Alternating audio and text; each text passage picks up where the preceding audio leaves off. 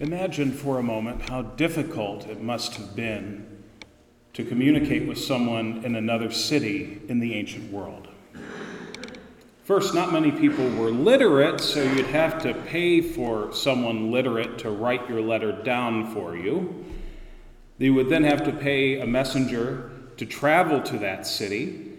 If the trip was by land, even though the Romans had built a pretty good road system by that time, sometimes the maintenance might not have been that great, and there could have been bandits on the road or storms. Sea travel was no easier, as there were no commercial passenger vessels. You'd have to buy your messenger's way onto a passing merchant ship. And similar dangers existed as on land. Since the beginning of human civilization, there has been piracy. Pirates and bad weather always threatened, as well as the possibility of shipwreck. And then, once arrived, your messenger would have to find the addressee who would presumably either know how to read or would have someone in the household who could. With all these obstacles and hazards, it's truly remarkable that we have the letters of the New Testament that we have. Oh, and the letters were written on this little material called papyrus, which did not last very long. It tended to degrade pretty quickly. So compare that to today. Literacy is widespread. Although I have my doubts about emojis, but that's just a grumpy old man comment. It is ridiculously easy to text, instant message, or email someone half a world away. If you must communicate by paper and ink, there are global mail service providers who can deliver your letter to nearly anywhere in the world. I even found a service that will send a postcard to anyone you choose from Timbuktu. So if you want to send a passive-aggressive message to your roommate about not doing the dishes, wouldn't it have so much more weight if it came all the way from Timbuktu? We truly live in an information age. So much is online. There are virtual communities for everything, including the church. The explosion of global communications over the past 60 years, to say nothing of the last 3 years during COVID when we had no other choice, is nothing less than a revolution on the level of Gutenberg's printing press. Though lately, some might call it information overload. Anyone try to clean out their email inbox lately? I think I have about 18,000 messages at last count. What percentage of those emails do you think are ads? I think a good majority of them are. Parents, how many messages do you receive from your kids' school or activity leaders? Quite a few, I'm betting. And how are folks doing with Zoom meetings these days? I think my attention span is done after 10 minutes on Zoom now.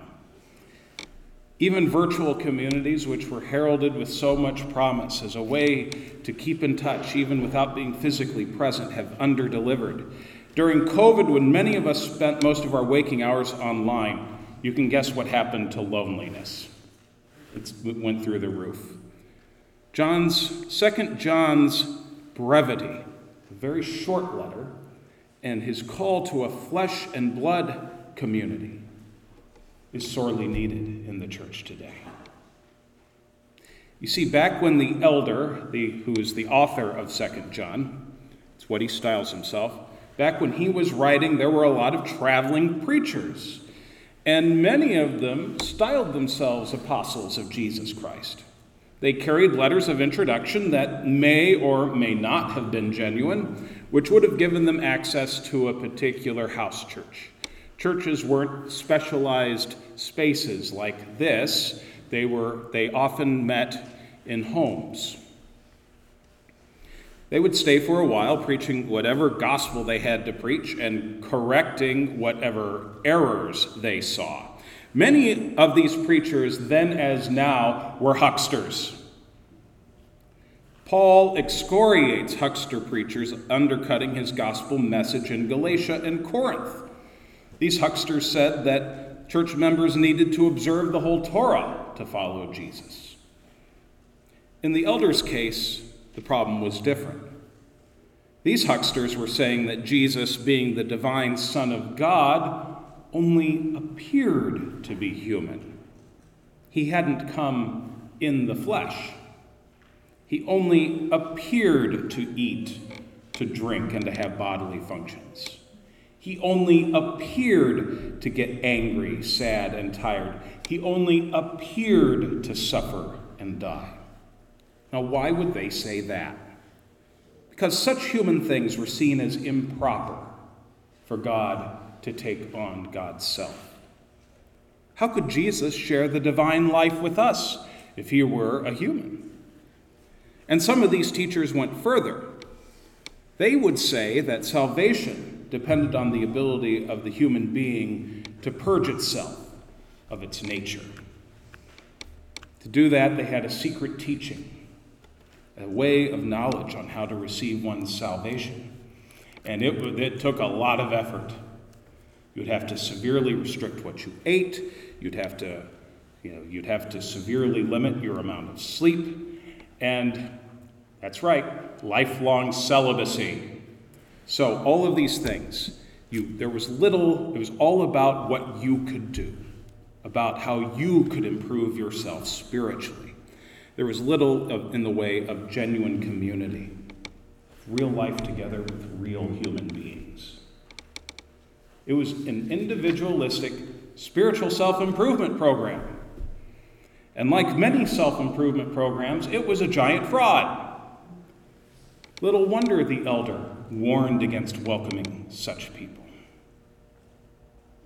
Has much really changed over 2 millennia? There's a lot of money to be made by promising people the next big thing that will change their lives. The next diet, the next exercise program, the next activity, the next hot social space, the next political candidate, the next time management book, the next way to talk to your estranged children, the next way to deal with your negative self-talk, the next quarterback for the Green Bay Packers. Bears. I'm not saying that these things are always unhelpful. The problem comes along when people center their lives around them and entertain false hopes. You see, our lasting hope is only in God, and not in some abstract concept of God, not some kind of floaty sky fairy God, but in Jesus Christ, God in the flesh, in perfect community with his Father through the Holy Spirit. We are a flesh and blood community centered around the flesh and blood Christ. Not an abstract Christ, not a Christ of our own imagination, but a Christ who came down for us, for you, for me. A Christ who really walked the earth, who ate and drank and had bodily functions and got tired and angry and sleepy and suffered and died and rose again. A real Christ, a true 100% human being who is also 100% God. And a Christ who came not to condemn but to redeem. To show us how to love the real flesh and blood person next to us as he loved us and gave himself up for us. Jesus laid down his life for us willingly so that we could be forgiven and freed from all that separates us from God, from everything that separates us from God. It is true that real flesh and blood communities can have their downfalls sometime. They can hurt each other. They can hurt each other terribly, not least the community of the family. Our families are communities too. And it is true that real flesh and blood communities can be even more ignorant, hard-headed, and entrenched in their own sinfulness than the individuals are who make them up. Yet, Jesus died to redeem the human community. God in Christ, through his lot in with human community irrevocably. This is God's plan to redeem the world,